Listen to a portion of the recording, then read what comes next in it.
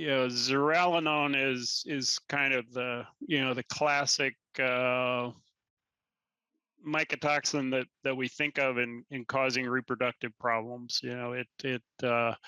It's an estrogen-like compound. It's not an estrogen, but it acts like it, and there's some evidence that it kind of interacts with natural hormones and probably acts almost synergistically to cause kind of an overproduction or an overdevelopment of reproductive tissues, or in a developing gilt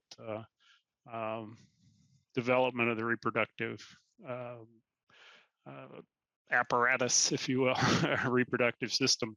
Don is more subtle in relation to reproduction, but there is some recent indication that it probably has some limited direct effects on the reproductive tract, but it also has big effects on